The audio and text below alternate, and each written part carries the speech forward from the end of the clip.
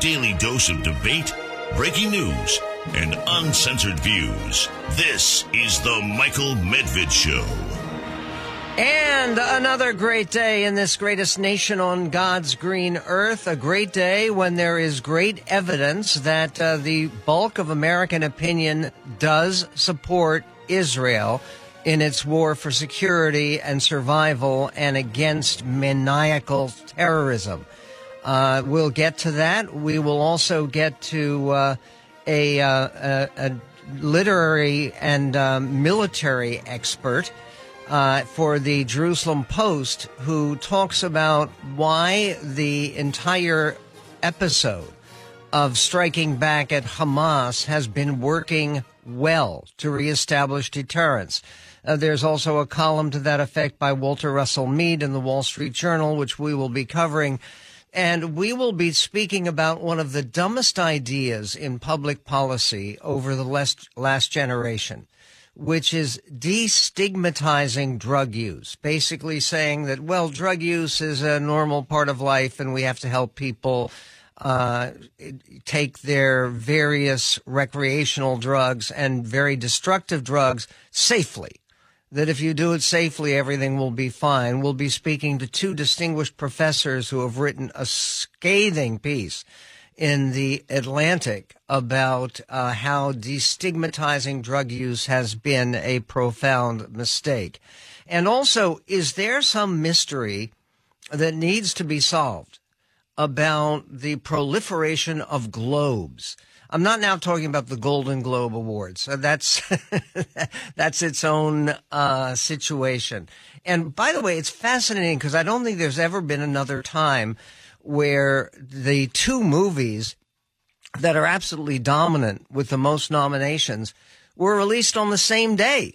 Yes, of course, it's the Barbenheimer phenomenon. Barbie and Oppenheimer. We will get to that as well. But first off, the news strikes very close to home. It says that Israel's war erupts at sea, but this is threatening to drag in the U.S. With Israel expanding its offensive against the Palestinian Hamas movement in the south of the Gaza Strip, maritime attacks being conducted hundreds of miles away by a powerful Yemeni movement aligned with Iran, that's the Houthis, as they are generally known, mark a growing escalation with potential to drag the U.S. deeper into the conflict. The latest attack claimed today by the Ansar Allah movement, also known as the Houthis, saw an anti-ship missile strike a Norwegian-flagged tanker transiting the Red Sea off the coast of Yemen. They're attacking a Norwegian ship.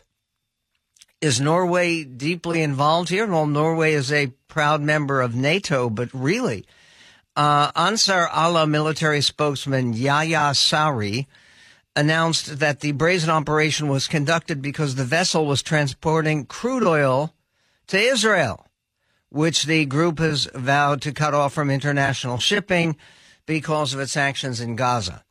The Yemeni armed forces will not hesitate to target any ship that violates what was stated in the previous statement, Sari said, portraying Ansar Allah's forces as the legitimate military of Yemen. Though the group's rule over much of the country remains internationally unrecognized in the midst of an ongoing and hideous civil war. By the way, the one thing about this and the involvement of the Houthis so much on the side of Hamas, this is one of the reasons that there are very smart people who look ahead and say that at the end of this war, which could be another 1 month, could be another 2 months, that's the estimation from the secretary, the minister of defense in Israel, Yoav Gallant, who has been speaking about this. But part of what works here and why the Houthi attacks on American resources and attempting to attack Israeli resources, it's really forcing Israel and Saudi Arabia closer together. You may have heard that one of the reasons there is speculation that the Hamas decided to launch the devastating attack that they launched on October 7th was to try to block further reconciliation and cooperation between Israel and Saudi Arabia. And the whole idea of that cooperation is to stand up against Iran and Iran's allies. What Saudis have recognized, and Prince Mohammed bin Sultan, the de facto ruler of Saudi Arabia, has been very clear about this. They have recognized that their greatest enemy is not Israel. Their greatest enemy is Iran. And Israel has, according to Walter Russell Mead in the Wall Street Journal, Israel has actually benefited from uniting and showing its determination in the current conflict. Walter Russell Mead writes, Dateline Tel Aviv, the Jewish state and the Zionist movement that sustains it is emerging from this crisis stronger than before. That's my conclusion after a week in Israel, traveling to the combat zones in the north and south, touring the Gaza area kibbutzim that were occupied by Hamas, and meeting with Israelis ranging from senior government officials to survivors of the October 7th attacks struggling to put their lives back together. Israel is more united. Its citizens are more determined to fight for their state, and Jews around the world have renewed their commitment to the Zionist cause. I spoke to Israelis across the political spectrum, from leaders of the pre-October 7th protests against Prime Minister Benjamin Netanyahu's government to senior officials in the war cabinet. I heard only commitment to supporting the government through the war. Politics isn't dead in Israel. Protests demanding Mr. Netanyahu's resignation have resumed, and profound disagreements bubble below the surface. But none of this affects the country's determination to prosecute the war. Israelis from all political camps are determined to put national security first when the war ends. By the way, this is very much the theme of a terrific article that my wife just completed, and which I had the opportunity to proofread and applaud. We're going to be posting it soon, but it's basically a summary of reports of people from very disparate backgrounds and people with different levels of religiosity uniting and coming together and going out of their way to support a larger cause. And the way that healthy countries do come together when they face profound and very difficult danger. The idea of ultra-religious, as they say, ultra-Orthodox people, Haredim in Israel, who have made it a point of pride that they are going to only be studying Torah and not serving in the military, have volunteered by the thousands for the military for the first time. It's a big deal in terms of changing Israel and looking to Israel's future. We'll talk about that coming up with a top military correspondent. In fact, he is the top military correspondent with the Jerusalem Post. His name is Yonah Jeremy Bob, and he wrote a terrific column about the idea of deterrence and what Israel has accomplished with this war.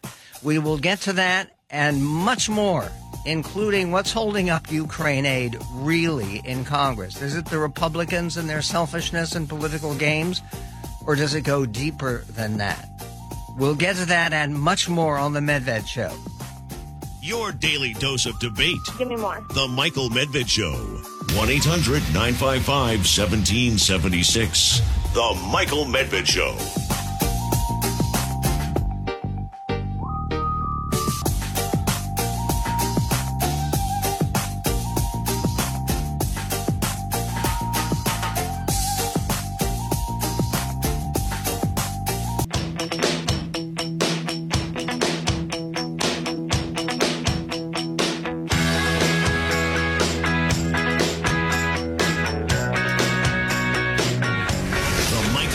Medved Show. And on the Michael Medved Show, President Biden has been meeting with President Zelensky of Ukraine. We will get to that and the question of Ukraine aid, which is currently stalled in the Congress of the United States. Meanwhile, the war goes on in Gaza, and it is a war that Walter Russell Mead, writing in the Wall Street Journal, says is going reasonably well. He was just there inspecting the sites of battle. Someone who is also there, lives there, works there, is our very special guest, whose name is Yonah Jeremy Bob. He is a senior military reporter, also a literary editor at the Jerusalem Post. And he wrote a powerful piece in the Journal about the message being sent by the war so far, not just to Hamas and its supporters, but to the far more formidable forces of Iran and Hezbollah. Jeremy or Yonah Bob, thank you very much for joining us on the show. Glad to be here. First of all, what is the message being sent to hostile forces in the region, particularly including Iran and Hezbollah? The message is that Israel has been playing defense for well over a decade, you could say 15 years, almost 20 years. All the emphasis has been on, the Iron Dome missile system, the Arrow Dome missile system. How can Israel protect its home front from Hamas in Gaza, from Hezbollah in Lebanon, from Iran's ballistic missiles, now from the Houthis in Yemen's ballistic missiles, without going big time on offense. And now Israel's big time on offense. It's already pretty much defeated Hamas in Gaza City, in northern Gaza, which was Hamas's main headquarters. I was in one of, we could say, the main headquarters, the underground tunnels of Shifa Hospital. It was a serious tunnel network, a vast tunnel network. And so Israel is there and has taken it. And about a week ago, Israel went into southern Gaza, into Khan Yunis. That's sort of like, let's say, the second most important, the southern capital of Gaza for Hamas. And it may take, some weeks, it may take a month and a half, but Israel is routing Hamas in any place that they go. And from what I saw in northern Gaza, the flattening, basically, of certain neighborhoods, that is the message, that is the picture that they're saying to Hezbollah, to Iran. If you go too far with us, this could happen to you. Okay. Meanwhile, there's a report today that the IDF, the Israeli Defense Forces, have begun pumping seawater into Hamas's complex of tunnels in Gaza. Will flooding the tunnels permanently demobilize them and reduce their effectiveness for Hamas? So it's definitely one of a number of different solutions that Israel is using. Israel also has robots. Israel also has a variety of different kinds of explosives, special tunnel units that work on these things. This is like sort of a newer method that's being tried out. My understanding, it's not necessarily a solve everything, because the tunnels go up, down, and all around, basically, and they're, again, really go in a lot of different directions. But, to the extent that it can be used, it can be a very efficient way of getting rid of certain tunnels, of getting Hamas out of certain tunnels, and without risking Israeli soldiers' lives. A number of the Israeli soldiers who have been killed, and over 100 now, have been killed since the invasion. That's not counting the 1,200 Israelis who were killed on October 7th, but a number of the 100 that have been killed in the invasion have been killed around, booby traps around tunnels. And in terms of the hostages, is the assumption still that the hostages are being held prisoner in the tunnel network somewhere underneath Gaza? Yeah. So basically, originally there was a thought that some of them, were being held in northern Gaza, some of them in southern Gaza, some of them above ground, some of them in the tunnels. And once Israel had control of basically all of northern Gaza, other than one neighborhood called Chijaya, where there's still some serious fighting going, but almost all of northern Gaza, It must be that the remaining hostages are in southern Gaza. A lot of them were expected to be in Khan Yunis, where Israel's fighting now. It is possible that in allowing some of the civilians to leave Khan Yunis and go even further south to Rafah or to a humanitarian zone within Khan Yunis, so maybe some of them have moved.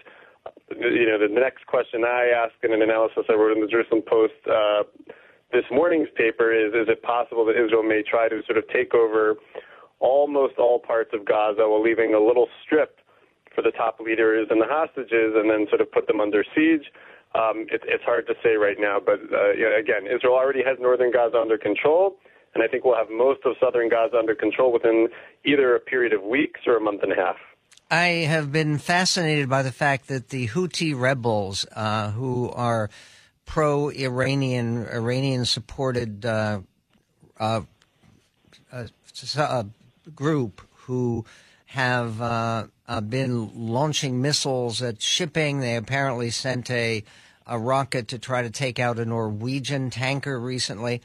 Their activity in this war is particularly upsetting to the Saudis, isn't it? I mean, the Saudis have committed a great deal of resources to trying to subdue the Houthi rebels, no? You're absolutely right.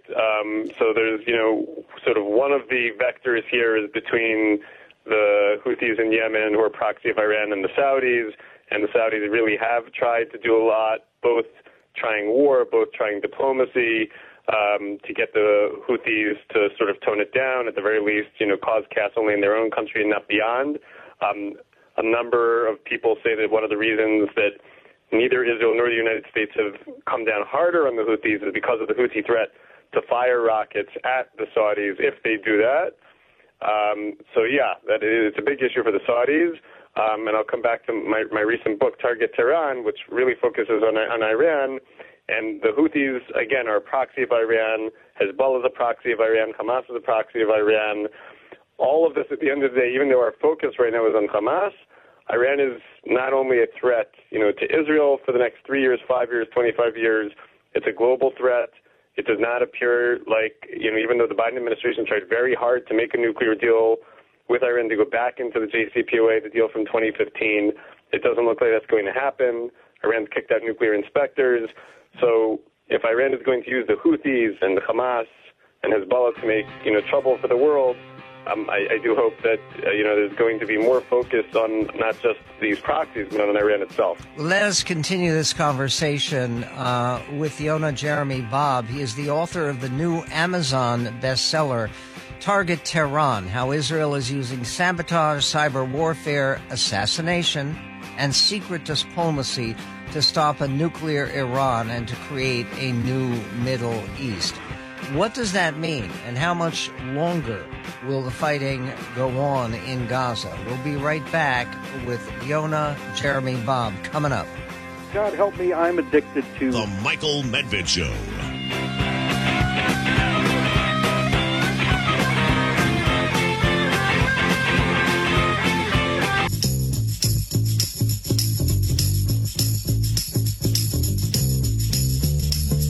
Our guest, Yonah Jeremy Bob, is the Jerusalem Post senior military correspondent. He has also served in top Israeli ministries with posts at the IDF, the Foreign Ministry, and the Justice Ministry of the government. He's also the author of the new Amazon bestseller, Target Tehran, How Israel is Using Sabotage, Cyber Warfare, Assassination, and Secret Diplomacy to Stop a Nuclear Iran and Create a New Middle East. Do you believe, or do you know, that planning for a potential strike to stop the nuclear program in Iran, is that still going forward with all of the immediate dangers regarding Hezbollah and Hamas? Definitely the plan is still out there. I can say that only a few months before this current war, I was in a classified briefing where I saw with extreme specificity that I obviously can't go into the degree of planning, and if you can sort of see from the reporting the number of targets that Israel's artificial intelligence and big data machine have been able to dig up in Gaza, imagine applying that to Iran. There's a whole team that was made to work on this in Iran using the same tools. And so if 5 years ago or 10 years ago, an Israeli preemptive strike on Iran would have been more narrowly limited to just the nuclear program and taking out its air defense in order to take out the nuclear program, what you would see if Israel said, we need to take the risk because Iran is going to cross the line, the attack would be a lot more vast today than it would have been in the past. With that in the background, there has been a great deal of concern about the level of casualties, despite the fact that those casualties, of course, are often misstated in the American press because they will say 17,000 people have died, according to the Hamas Health Ministry. And today, for the first time I saw in the Associated Press, they indicated that many of those people may, in fact, have been Hamas fighters. But with all of that going on, do you believe that the vigor of the Israeli attack on Hamas and the determination against Hamas has done anything to undermine or actually to improve the chances of agreements and cooperation between Israel and other Arab states like Saudi Arabia? It's a very complicated question.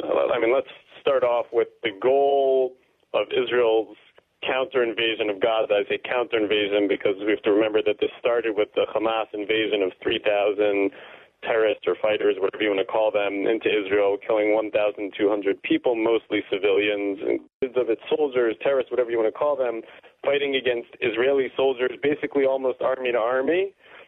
That'll be over, and you'll have more hit-and-run guerrilla warfare tactics, 5, 10 Hamas forces attacking, one small Israeli position here, one small Israeli position there, and that could go on for a very long time. They're estimating that would go on for 3 to 9 months, but nobody really knows how long that'll go on for. And this, of course, is assuming some Israeli continued presence in Gaza. There's not going to be a repeat of 2005 where Israel left Gaza completely and decisively. Right.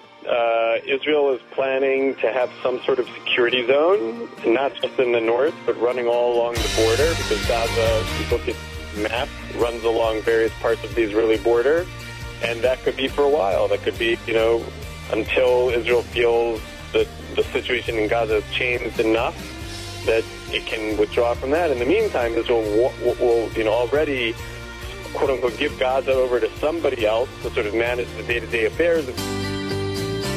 So kiss me under the mistletoe, pour out the wine, let's toast and pray for December snow. I know there's been pain this year, but it's time. And on the Michael Medved Show in this wonderful holiday season, and first of all, it's very interesting talking to Yonah Jeremy Bob, that correspondent for the Jerusalem Post. He lives in Modi'in, which is a very historic part of Israel. That's where the entire story of Hanukkah originated. So very appropriate for this time of year. And for this time of year, whether you're celebrating Hanukkah or winter solstice or the great Christmas holiday, the fact is that people think of giving gifts, sharing some of the joy and the light of the season. One gift that is particularly appropriate is my most recent book, which is called God's Hand on America, Divine Providence in the Modern Era. And it includes some very important background about the American and Christian contribution to the Zionist movement, to the idea of the rebuilding of a Jewish homeland. And the book is available in exclusive, autographed, personally by me, hardcover copy. And if you get the book, you get a free Medved History Store program, which is called The Secret History of the Christmas Holiday, which is one of the most popular of all the history programs we've ever done. You would get that on CD. It's a free lecture and one that I think you will enjoy immensely. So go to michaelmedved.com, or you can go directly to medvedhistorystore.com and get your copy of God's Hand on America, autographed, hardcover, and first edition, by the way, and together with the special CD bonus, The Secret History of the Christmas Holiday. Meanwhile, there is such a wonderful column. Sometimes you read things and you try to highlight. This is what I do. You try to highlight the paragraphs that are particularly important that I want to share with people. And the new column by Walter Russell Mead that I've spoken about just for moments before is one of those columns where it is just full of wisdom and insight and stuff that people should know. The headline is October 7 Attack Made Israel Stronger. And it said this: Jews in liberal Western countries initially scoffed at Herzl's Zionist idea of a return to the homeland. And he's right about that. But the grim course of 20th century history vindicated Herzl's insights and recruited brilliant disciples and able campaigners into the Zionist camp. Decisions in the U.S. and elsewhere to slam the door on desperate Jewish refugees from the Nazis further strengthened the appeal of Zionism to the world's Jews. Such decisions also brought to Palestine the committed Zionist recruits without whom the Jewish community there could never have won its independence or built a state. In perhaps the greatest instance of Jew haters shooting themselves in the foot, vindictive Middle Eastern mobs and governments forced some 850,000 Jews to flee to Israel in the aftermath of the War of Independence. Those immigrants, those refugees, and their descendants feel no guilt for Palestinian dispossession and are skeptical of Arab intentions because they themselves were refugees and driven out really on pain of death from Arab nations like Morocco and Iran, not an Arab nation, but a Muslim nation, and Iraq and Egypt. And in fact, there was a president of Israel who was born in Tehran. But what's amazing, and most people don't realize, is that they are, he says, a plurality of Israeli Jews today. No, they are a majority of Israeli Jews. 55% are people who are not refugees from the Holocaust, were not refugees from Europe, were not European colonialists. They weren't from Europe. They were from North Africa and the Middle East. And for Israel, bad Palestinian strategy, writes Walter Russell Mead, for Israel, bad Palestinian strategy is the gift that keeps on giving. Over the decades, Palestinian resistance movements have consistently been too weak and fragmented to threaten Israel's survival. Nevertheless, their constant low-level threat led Israelis to develop the first-class defense and technology capabilities that make it an indispensable partner for countries all over the world. The unspeakable barbarity of the Hamas attacks has again united and strengthened Israel while accomplishing nothing for the Palestinian people. The Jew haters who overshadowed more peaceful and responsive demonstrators across the U.S. streets and campuses have deeply damaged the Palestinian cause with centrist opinion. Such displays remind Americans that anti-Jewish bigotry and the ignorance it fosters threaten the foundations of American life. This is profound and important. Meanwhile, there's also an important decision coming up about what the Congress is going to do to provide the aid that President Biden is seeking for Israel and the aid that he's seeking for Ukraine and Taiwan, and at the same time to provide some strengthening of the U.S. border. Jim Garrity writes in the National Review, "You will notice this week that the debate over additional Ukraine aid is almost always framed as those stubborn, intransigent, isolationist Republicans aren't willing to help Ukraine. And it is true enough that Republicans insist that one of their top priorities, border security, gets funded alongside the aid for Ukraine, as well as Taiwan and Israel." House Speaker Mike Johnson said at a Wall Street Journal summit yesterday, "My message to Ukrainian President Volodymyr Zelensky will be the same as it's been to the president," meaning Joe Biden. "This is an important battle for all the reasons we know, but I don't think it's a radical proposition to say that if we're going to have a national security supplemental package, it ought to begin with our own national security."